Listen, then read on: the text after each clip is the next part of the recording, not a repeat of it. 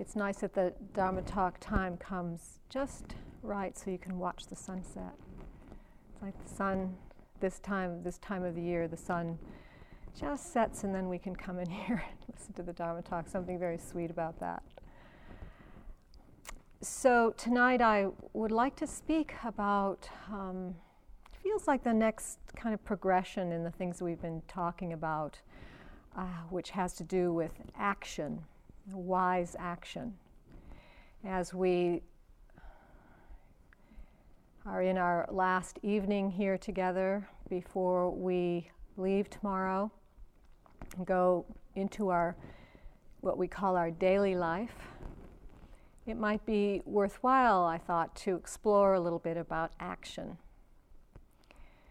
Or as we say in the Buddhist tradition, wise action, or sometimes right action. But if we use the word right, you know, we often get caught in that dichotomy of right and wrong. You know, this is right and that's wrong, and then we can judge ourselves and blame ourselves. So I think I like the word wise action better than right action. So this is often thought of as a path of letting go. We think about the Buddhist path that we're walking, this eightfold noble path. We can think about it as a path of letting go or a path of renunciation. It's oftentimes how we speak about it. But we might want to ask the question, what are we actually letting go of? Because it can seem like when we sit down and we do our meditation, it can seem like we're letting go of everything. You know, we watch our thoughts and the patterns of our mind, and the technique is to let it go and come back to the breath or the body, to a place where the thoughts aren't impinging so much. But we could take that one step further and think that we're not supposed to be having any thoughts. We're supposed to be letting go of all of our thoughts and then just come to this kind of clear, empty place. And that's an easy leap to make in trying to understand what the meditation is about, because it can, listening to the instructions, it could seem like that, like we're trying to get to this quiet, empty, settled place where the thought isn't really what we're giving our attention to. But I think that can be a little misleading when we really understand what the teachings are actually pointing to, because what we're really letting go of is not all of that mental proliferation.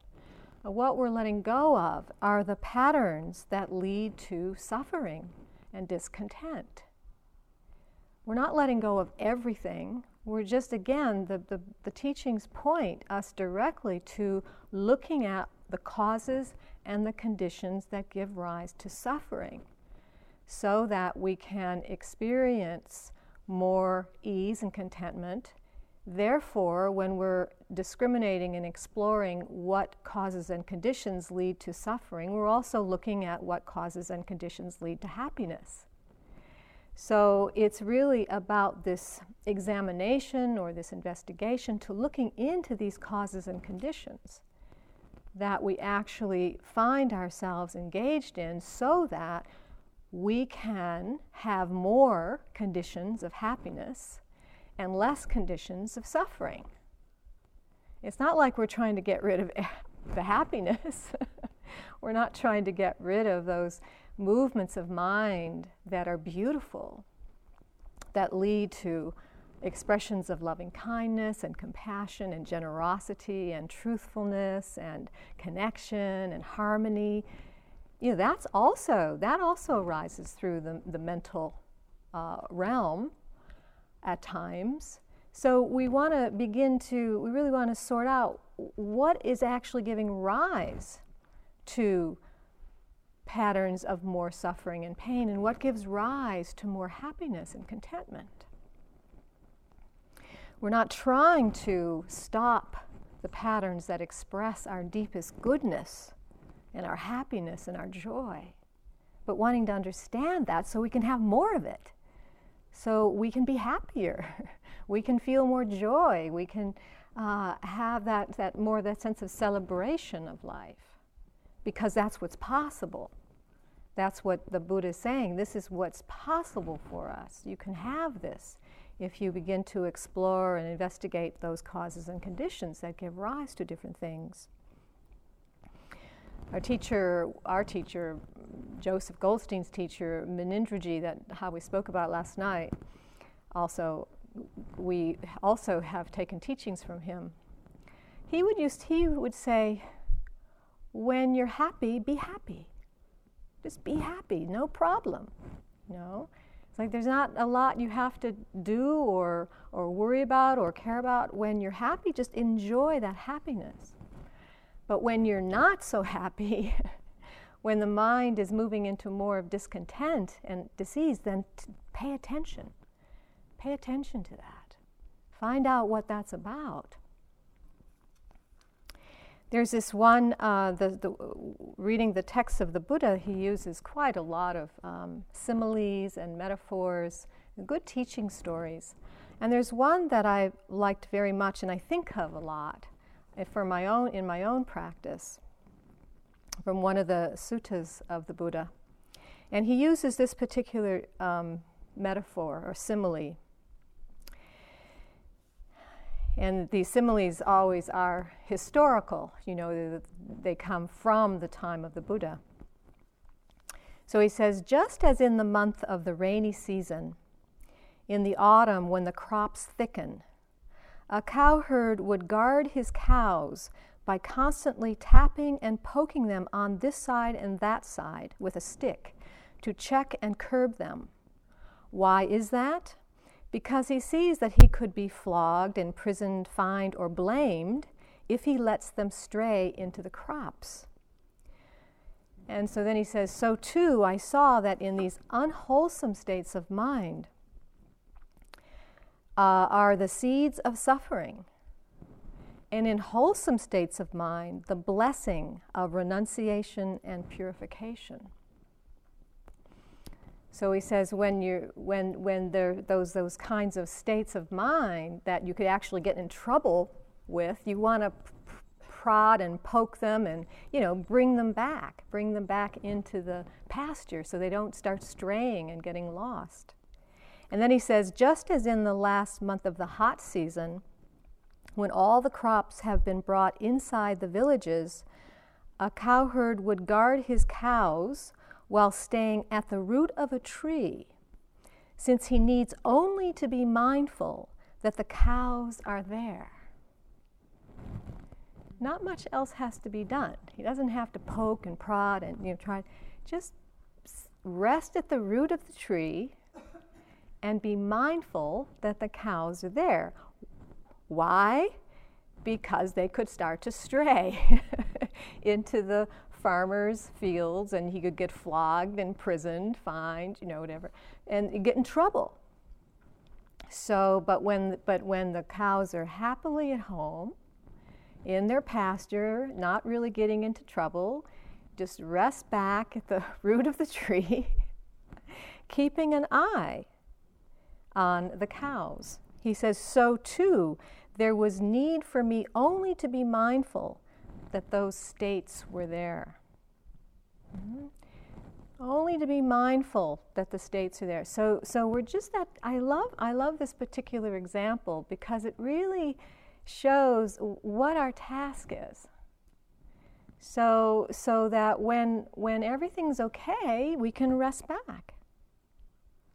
And yet we don't go to sleep. We keep our mind awake, just in case things start getting out of hand. This is called guarding the mind. Guarding the mind. So we're not just letting go, because sometimes we can get the sense that letting go means we just, kind of push everything out, and then. But really, what the Buddha is speaking about is what's called this factor of wise discrimination, where we actually want to discriminate what's moving through the mind so that if things are starting to get activated where we could start getting in trouble, which are the difficult patterns of mind, then we have to engage. But if when we discriminate that everything is kind of calm and at ease, then we just very lightly, just keep an eye out, stay awake. And this is really our practice, whether we're here on retreat or whether we're in our daily life or whatever we're doing. We keep that attention, but just enough attention. Not a lot, not a bearing down attention. I've got to be mindful. I've got to be mindful. It's just that resting, relaxed attention, just so we're knowing where the cows are at any given time, right? So sometimes we say, know what to follow and what not to follow. Know what to follow in the mind and what not to follow. So that means when there are thoughts that are pleasing and generous and truthful and moving to love, we can follow those, we can move with those, we can play with those. But the ones that are starting to go off into places where we're getting in trouble, no. We have to prod and poke and bring them back, bring the mind back, bring the mind back. Is learning how to work with our mind, learning what we're actually working with here, so that we can actually take this practice into our daily life, make this practical for us, so that we don't think it's just about sitting on the cushion and getting to a clear state, but how do we go through our day in all of our activities so that the practice is alive for us. Last night, Howie was speaking about papancha, so wonderfully, just really so well articulated that movement of how we get into this very strong, intense state of mind of papancha that can just take us all over everywhere. These are the cows getting off, in all the different farmers' fields, getting in trouble. And he talked about the grasping of pleasant and unpleasant, and how that has a kind of charge to it, and it can build a certain tension in the body, in the mind. And if this isn't seen well, and we're actually in activity around this grasping, it builds up and produces a kind of pressure in the mind, which then can move into the thoughts, into the proliferation of story, of past and future, and trying to figure out and analyze and understand, and all this thinking, and remembering and planning and fantasizing, and we can get very caught in there. And this is a kind of a discharge that's happening from all this tension that's building up. That's what Howie spoke about. And so that's one step of the discharge. Unfortunately, for us, it doesn't just stay in the thoughts, right? What happens when that pressure is building up, we start having all that thought, it starts to move into some kind of impulse. It's not just the mind is moving, the body starts to move, right? We feel that kind of impulse to move into action based on the kind of thoughts that we're having. So, and you see that, so it's so interesting when you're sitting in meditation, then that restlessness and the agitation starts to come, and you can feel the impulse in the body that you just want to get up, right? And it's so hard sometimes just to keep yourself down, because then the thoughts are saying, I don't want to be here, I want to go home, I don't want to, this isn't, what am I sitting here for? And you can just feel like you're already starting to leave, but if there's enough awareness, you can actually just contain that and hold that without having to follow through with the impulse. Or when you're doing your walking meditation, you probably see this a lot, you come to the place where it's been, if you're lucky, 20 minutes, 25 minutes, and it's like, I don't know if I can stand this another minute, and then the tension's starting to build up, the thoughts are starting to go, and you go, I gotta go get a cup of tea, or I gotta just go for a walk, and you just leave the form or leave the structure of that walking meditation, because that energy builds up in such a way that it just pushes right through the thoughts into the body moving. You can see this with speech. Unfortunately, this is all the unfortunate aspects. We're building up the pressure. We're starting to think about the fight or the conflict we had with somebody, and all that anger is starting to rise, and then it's in the thought, and then it's like, again, the body wants to move into some kind of action when there's not, say we're in our daily life and there's not awareness that we can just, the person's in the other room. We just stomp into the other room and we just start shouting at that person. It's sort of like the potato story. I don't want your rotten potato. Just how that, so it's not just that it stays in our thoughts. How fortunate we would be if it just stayed in our thoughts. But it doesn't. It goes right through the speech and the bodily action. And this is why we have to really pay attention, because the teachings are about not causing suffering and pain and harm to ourselves and other people. And without the awareness, without the understanding, that's what we're doing. We're out of control. There's often not enough awareness and then wisdom and integrity and strength of mind to stop the impulses. And the impulses drive us. They just push right through. And then before we know it, we've said things we wish we wouldn't have said. We do things we wish we hadn't done, whether it's through, we just kind of go through the list of the 5 precepts. Killing, stealing, sexual misconduct, wrong speech, and drugs and alcohol. Right? You just look at those right there. And that's where those guidelines, those ethical guidelines, are actually a protection for us before we train our mind. So they give us some kind of map. They say these are the 5 areas that if you can pay attention and train and guide yourself around these 5 areas, this will protect you. Because the mind and the patterns, the conditioning is so strong and out of control, it's likely that if you act out in one of these precepts, it's going to be really painful. You're going to potentially cause a lot of harm for yourself or another person. So we work with this, so that when we talk about paying attention to what's happening in our thoughts, this is why.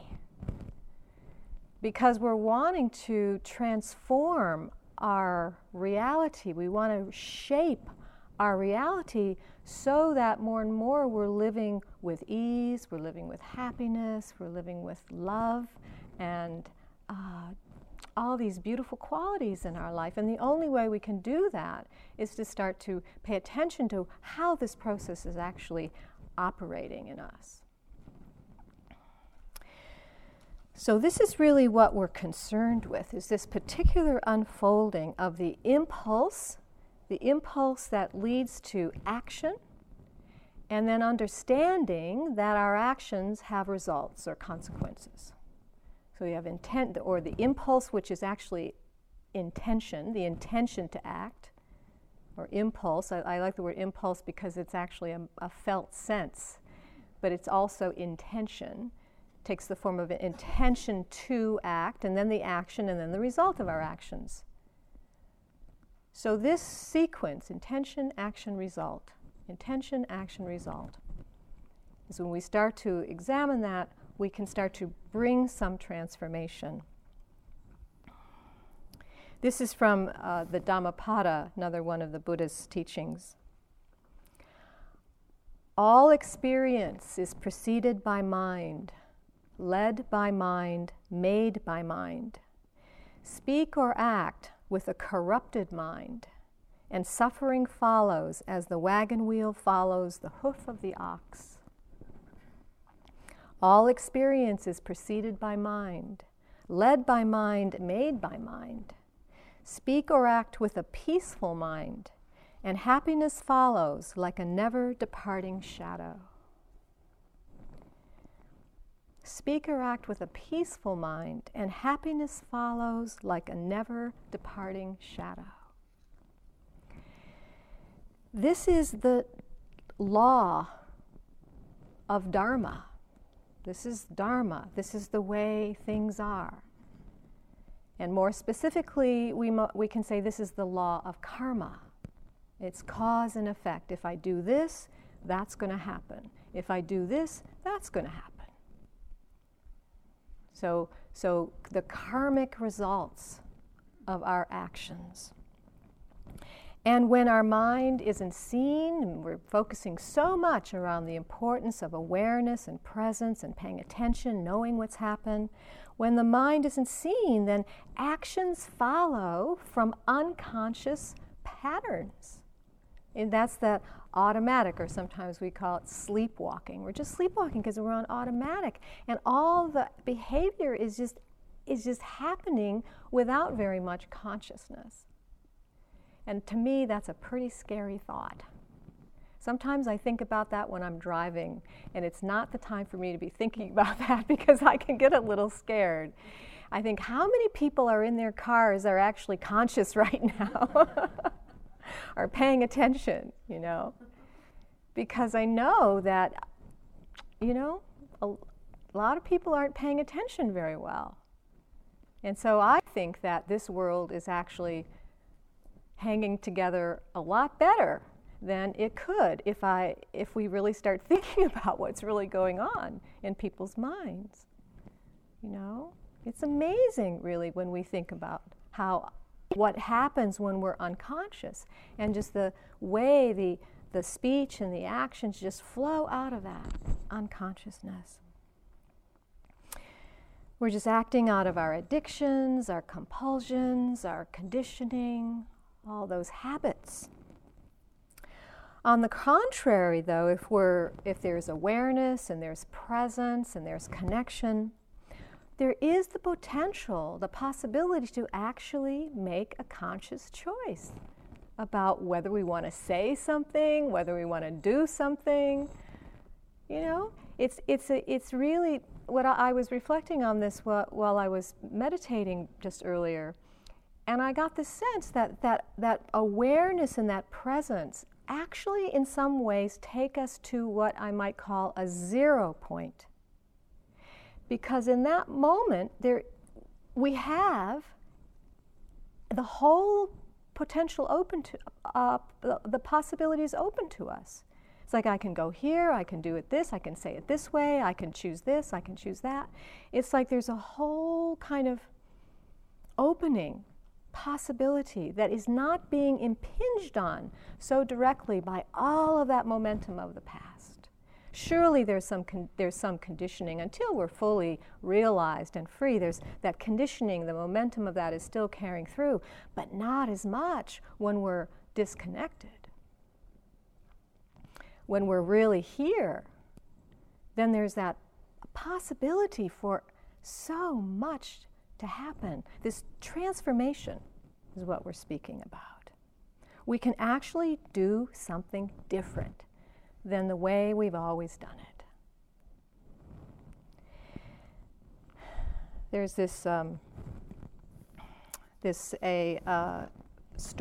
small story that was going around, particularly after 9/11. It was going around on the internet, and it is really one of the stories, I think, that just points to this so well.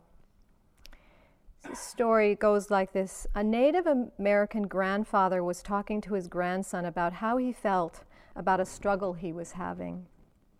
He said, "I feel as if I have 2 wolves fighting in my heart. One wolf is the vengeful, angry, violent one. The other wolf is the loving, compassionate one." And the grandson asked him, "Which wolf will win in the fight in your heart, grandfather?" And the grandfather answered, "The one I feed. The one I feed." And it's only really through the awareness that we can choose which one we're going to feed. Because clearly we have the struggle. We want to fight or express revenge or hurt in some way. But we also have the compassionate heart, the loving heart. If we're present and connected, we can sense this within ourselves. Which one are we going to feed? This is what we've been working with all week here together. Which one are we going to feed? The Buddha calls karma the light of the world because it illuminates the way things are.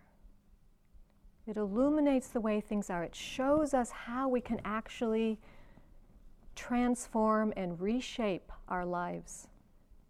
Not only our lives, but the whole world. How we can change the whole world. Each one of our intentions, each one of these impulses are like a seed with tremendous potential. Every one of those impulses, every one of those movements. If we're not careful, we have to really attend to and consider what are we setting in motion when we plant that seed. What are we setting in motion? It's like the smallest acorn contains the potential of a great oak tree. The smallest acorn, the tiniest acorn, it already has all of that potential in it to grow that great oak tree. Or the seed, another seed may have the potential to create a nuclear war. It's that seed. What are the seeds that we're planting every moment? And every moment there's an impulse. Every moment there's an impulse to act in some way, to make a choice in some way, either conscious or unconscious. And that seed is going to grow into something. And the more that we can actually pay attention moment to moment to moment as we're watering that seed and feeding that seed and giving fertilizer and in water and sunshine, what are we growing? What are we growing?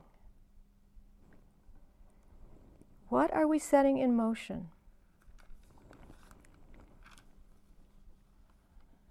I wonder how often we consider this. And so what's so wonderful is that at any moment that we become aware and we don't like the momentum of the way something's going, is we can stop it. One of my teachers, Sokni Rinpoche, our teachers, used to talk about how we have a remote control in our hand. Tibetan teacher, loves young man, loves the gadgets, love all the electronic gadgets. So he loves the computer and the all the little things, and loves the remote control. And uses it as a metaphor for like you have the remote control in your hand. You can press the stop button. Just stop. You don't like the movie that's playing? Push the stop button. And then he says, or you can just change the channel. Play with it, change the channel, go backwards, go forwards, see if there's a different movie, or press the pause button. Just stop it for a while. You don't have to turn it off. Just stop it for a while until you kind of regroup and get a sense of maybe which direction you want to go, what movie you want to listen to. We can, when we understand that we have that in our hand, then we have more control over this. We're not victims in a way. We're not victims of our conditioning. With awareness, with presence, we can make a choice. Stop, pause, change the movie.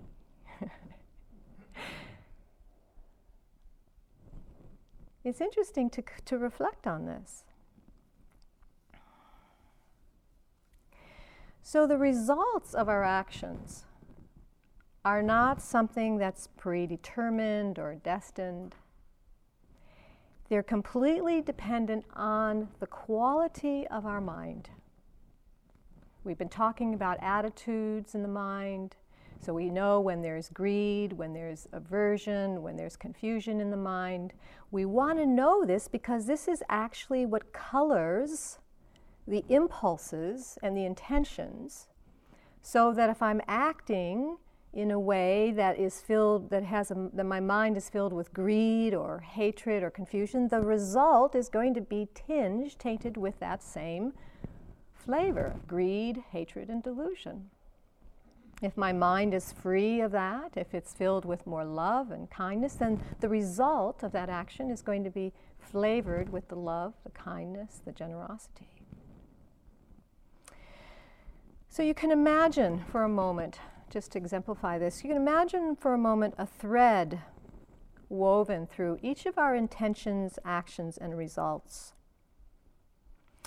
If the thread is woven with greed, hatred, and delusion, what kind of result is that going to be? So I'd like you to actually think of a time. Maybe it's a time here on the retreat or a time in the recent past when your action, speech or bodily action, was woven with greed, hatred, or confusion. My hunch is that there might have been something like that has happened. Maybe I'm wrong, but I have some hunch about that. So, right now, just bring to mind one of those times and consider the kind of result that action brought.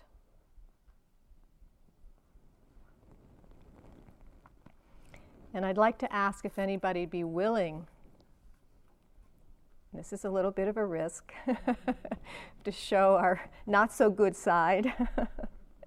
Would anybody be willing to say something they're remembering?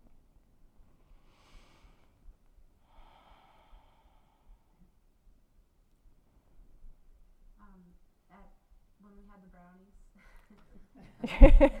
brownies. Okay, when we had the brownies. I got the really big piece. Uh-huh. I made sure to look and take a bigger piece than I really needed or really wanted. Mm-hmm. So she took a bigger piece than she really needed or wanted, so that was the action. What was the result?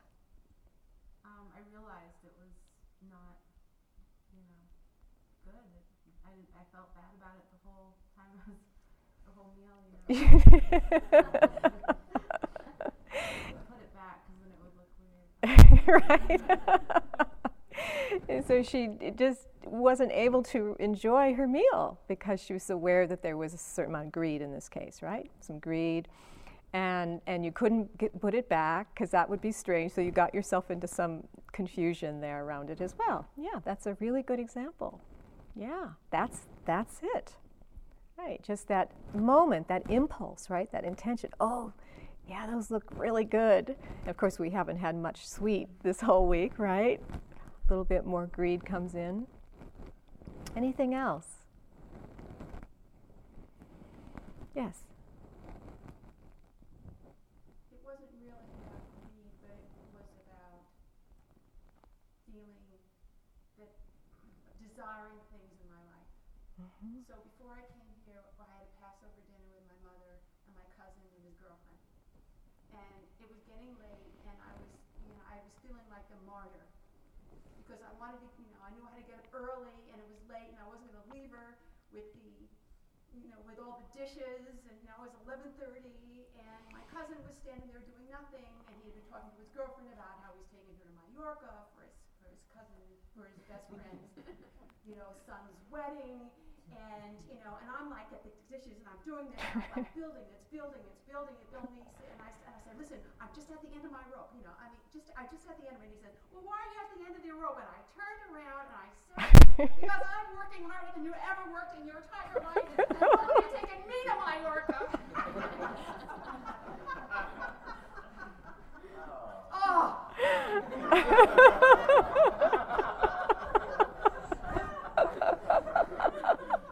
I feel so tired. I'm sitting here every time. I just feel so tired. And I just let myself go with this. I just exploded. And I can't wait to get my cell phone and say, it doesn't excuse it. I just hope you forgive me. Yes, that's right. Yeah. Yeah. Thank you so much for being willing to share that. People are chuckling because everybody can relate to it. And I thank you for being so honest. Yeah. That's it, isn't it? And then we feel terrible, because our heart, we feel the remorse, we know how we've impacted or hurt that person. It hurts, Fortunately, next step, forgiveness, wise action, wholesome action. Mm-hmm. Yeah. So let's turn it around. So think of a thread woven through your intention, action, and result, woven through with mindfulness, wisdom, and loving kindness. So think of something that you were engaged with, some activity, action with somebody here or the recent past. And think about the activity and then the result of that activity. As you're reflecting on it, maybe even get a sense of how you feel in your body, the felt sense of this.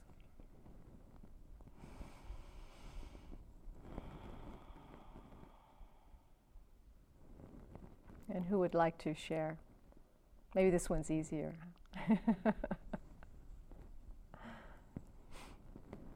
Or maybe not. Sometimes, that's right. Yeah, right. I just got that. How we said maybe it's easier to confess your delusion than to really speak about how well you're doing. Let's see. Who wants to? Yes, thank you. It's another Passover story, but I spent all day Wednesday cooking with a 6-year-old granddaughter, and I took her home, and there was a little confusion getting into the apartment, and the nanny gave me the keys, and I took Ruby in, and then her mother came home, and a lot was going on. The next night, Passover comes, Passover ends. I go to walk my daughter in the car, she's the last to leave, and in my pocket are the keys to my son's house that the nanny had given me, and I knew I had these keys, and what was I going to do Friday when I left for Barre, Massachusetts? I was going to have to, and Jennifer, my daughter, who is just a very kind soul, just said, Mom, it's okay, I'll take them. And she's loaded up to here. It was one of the sweetest things that someone has done in so long. I was really, really tired. I knew I was getting up early. She took them home. I emailed her late at night a thank you note. And I got back before I turned my computer off. It's okay, 15 minutes of reflection was really good for me. I mean, that's like, so sweet. Yes. Yeah. Yeah. So here's also, this is an example of somebody doing something very generous for you, and then the response, the interaction between the two of you around that. Feeling the impact of that. Mm-hmm. Yeah. Yeah. Beautiful. Thank you. Anything else? Yes. Well, I have a grandchild story as well. I have 4 grandchildren. The youngest are 2 and 4. And my son and daughter-in-law are moving. And so these youngins have been a little out of sorts with the house has been painted and furniture's been removed and whatnot. And so I was there one night putting them to bed, and when the oldest was a young child, I got him this book called On the Day You Were Born. And it's a wonderful story about where the moon was and where the sun was and how all the so excited. And so I read him the story, and I was sitting in a rocking chair, and he was in my arm, and I started singing him then the story. I started just singing this song about what happened the day you were born, and it sort of rhymed and whatnot, and I would finish it, and he would say, sing it again. And so I would sing it again, and now the 2-year-old is a little girl who never stops. She is just always totally in motion, and she got that we were having this one, and he then would start singing with me. So she wanted to come up on my lap, and I couldn't pick her up because I just had eye surgery, and I said, I can't pick you up, but maybe you can crawl up, because she's a big crawler. Anyway, she got in my lap, and now she never stops. So now the two of them in my lap, and I am rocking, and I'm singing this song, and this one is saying, sing it again.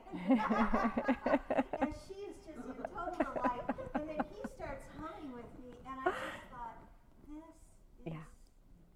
That's it. This is all there is. That's it. That's it.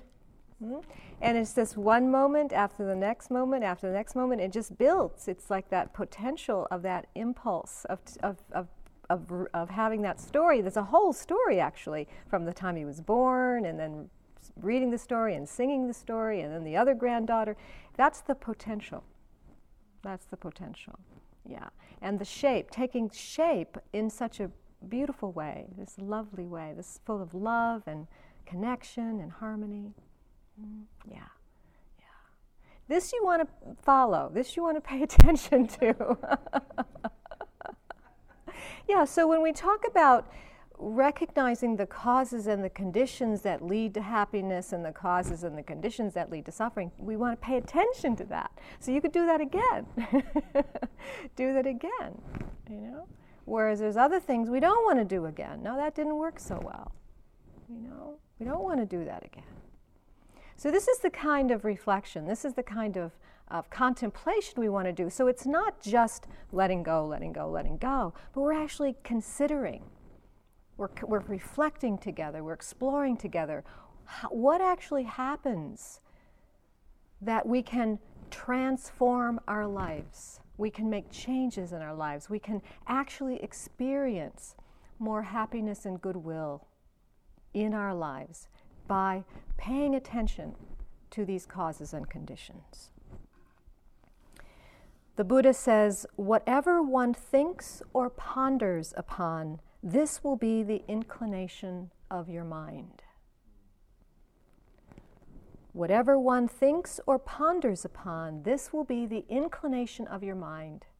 And it's lovely because now brain science, all this brain science is going on. They're just explaining all of this scientifically. How we're creating new grooves and new pathways in our brains, so that the neurons can leap over into different kind of grooves, so that we're not just following the same old grooves over and over again, but that we're actually creating new pathways. And this is what's possible for us. So we're strengthening these wholesome qualities of mind by inclining our mind towards the wholesome, towards what's good, towards what's loving. And as we do that, the greedy patterns, the patterns of mind, start to shift into patterns of non-attachment and generosity. It's a movement, a remolding, a malleability of the mind, so that the greed isn't just solid. Those patterns aren't so solid anymore, but we're starting to feel more generous and the letting go. The hatred, it starts to shift and reform into loving kindness and compassion. The confusion of mind starts to shift into more wisdom and knowledge and understanding. This is the opening, the expansion.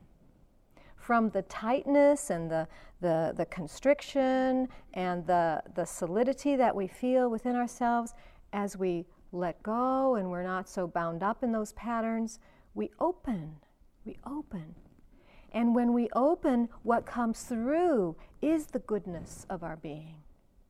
The goodness, it's not like we change and we become good.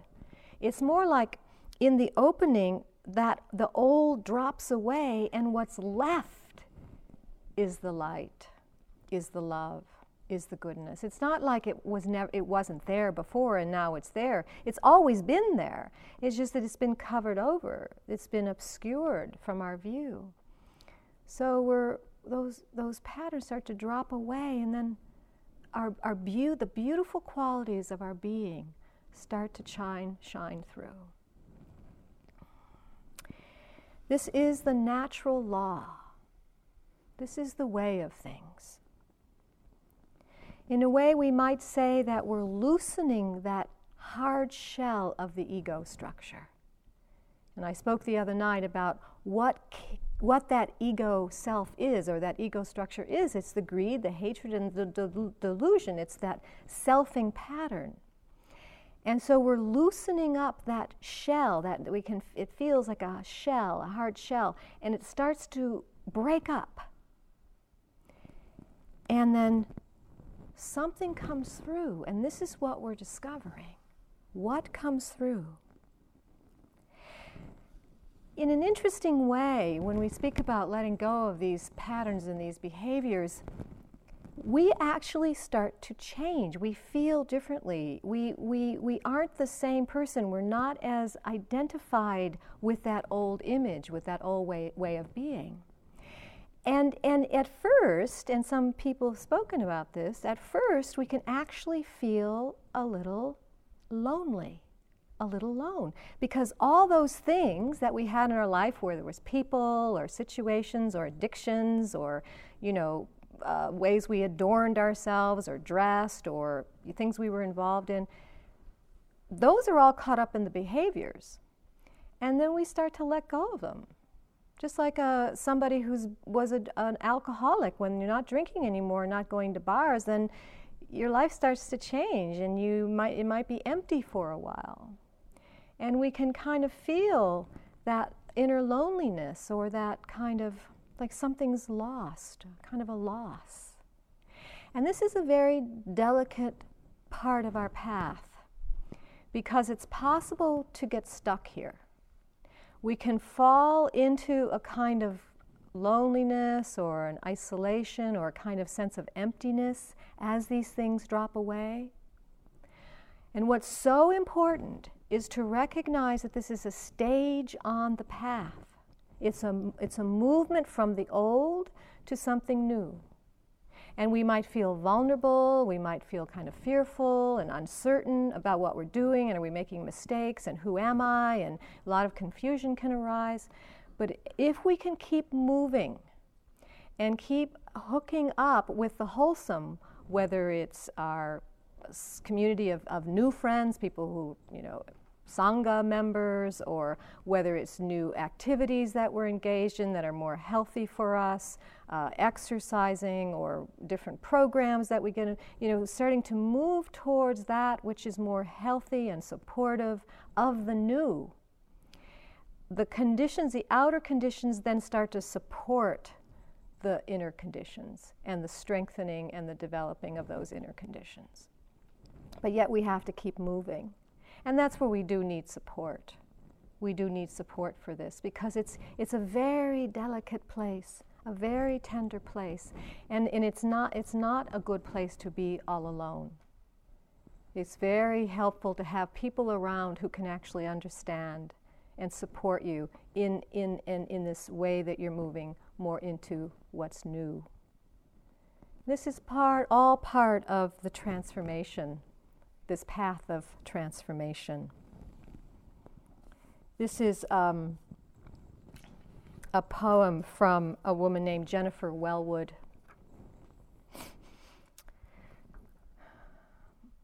Willing to experience aloneness, I discover connection everywhere. Turning to face my fear, I meet the warrior who lives within. Opening to my loss, I gain the embrace of the universe. Surrendering into emptiness, I find fullness without end. Each condition I flee from pursues me. Each condition I welcome transforms me and becomes itself transformed into its radiant, jewel-like essence. So it may not make so much sense at first, but there's a kind of alchemy that's going on as we let go. As we let go of the old and we are willing to enter into that which is unfamiliar and unknown, then we can start to touch this new medicine, this alchemy, that which is so mysterious that is working within us. This is from Hafiz, that poet, the Sufi poet and teacher I spoke of the other night. He says, "Leave the familiar for a while. Let your senses and bodies stretch out like a welcome season onto the meadows and shores and hills. Open up to the roof. Make a new watermark on your excitement and love. Like a blooming night flower, bestow your vital fragrance of happiness and giving upon our intimate assembly. Change rooms in your mind for a day." Isn't that a great line? Change rooms in your mind for a day. All the hemispheres in existence lie beside an equator in your heart. Greet yourself in your 1,000 other forms as you mount the hidden tide and travel back home. Greet yourself in your 1,000 other forms. That's that breaking out of the hard ego shell. There's 1,000 forms waiting for you. All the hemispheres in heaven are sitting around a fire chatting while stitching themselves together into the great circle inside of you. All the hemispheres in heaven. This boundlessness of who you are. And then something else takes over. And we speak about making choices. And then I wonder, as we enter into these hemispheres of heaven, maybe even this need to make choice starts to drop away. And we enter into something which we might call choicelessness, where we are in a kind of flow with that which we can't even really understand or define or delineate or discriminate. We open up into that which is unconditioned, not so conditioned by this and that and right and wrong and you and me, and this opening which I called earlier the 0 point, but a big 0 point. A 0 point that is so, the circle of that 0 is so wide that it contains everything, all possibilities, all potential. It's a question of trust, trusting into this opening that you are as you let go, as you pay attention to all these ways that are not serving you, not benefiting you, and beginning to turn away, but you don't know what you're walking towards. It's okay. You don't need to know. But what matters is that you turn away. Because as you turn away, then the Dharma, the law of the way things are, holds you and supports you, held in the net of the Dharma. This is what's meant by the happiness of the Buddha. Or when we speak about living with ease, living with happiness, with peace and safety. Just letting go. Let's just sit for a minute together.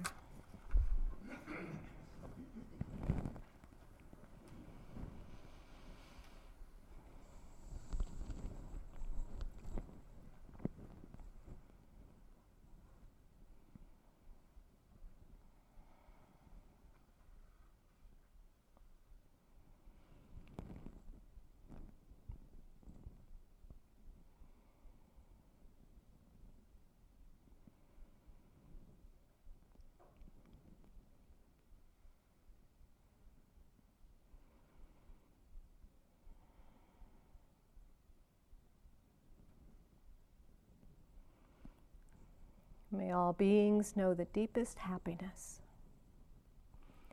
May all beings be free.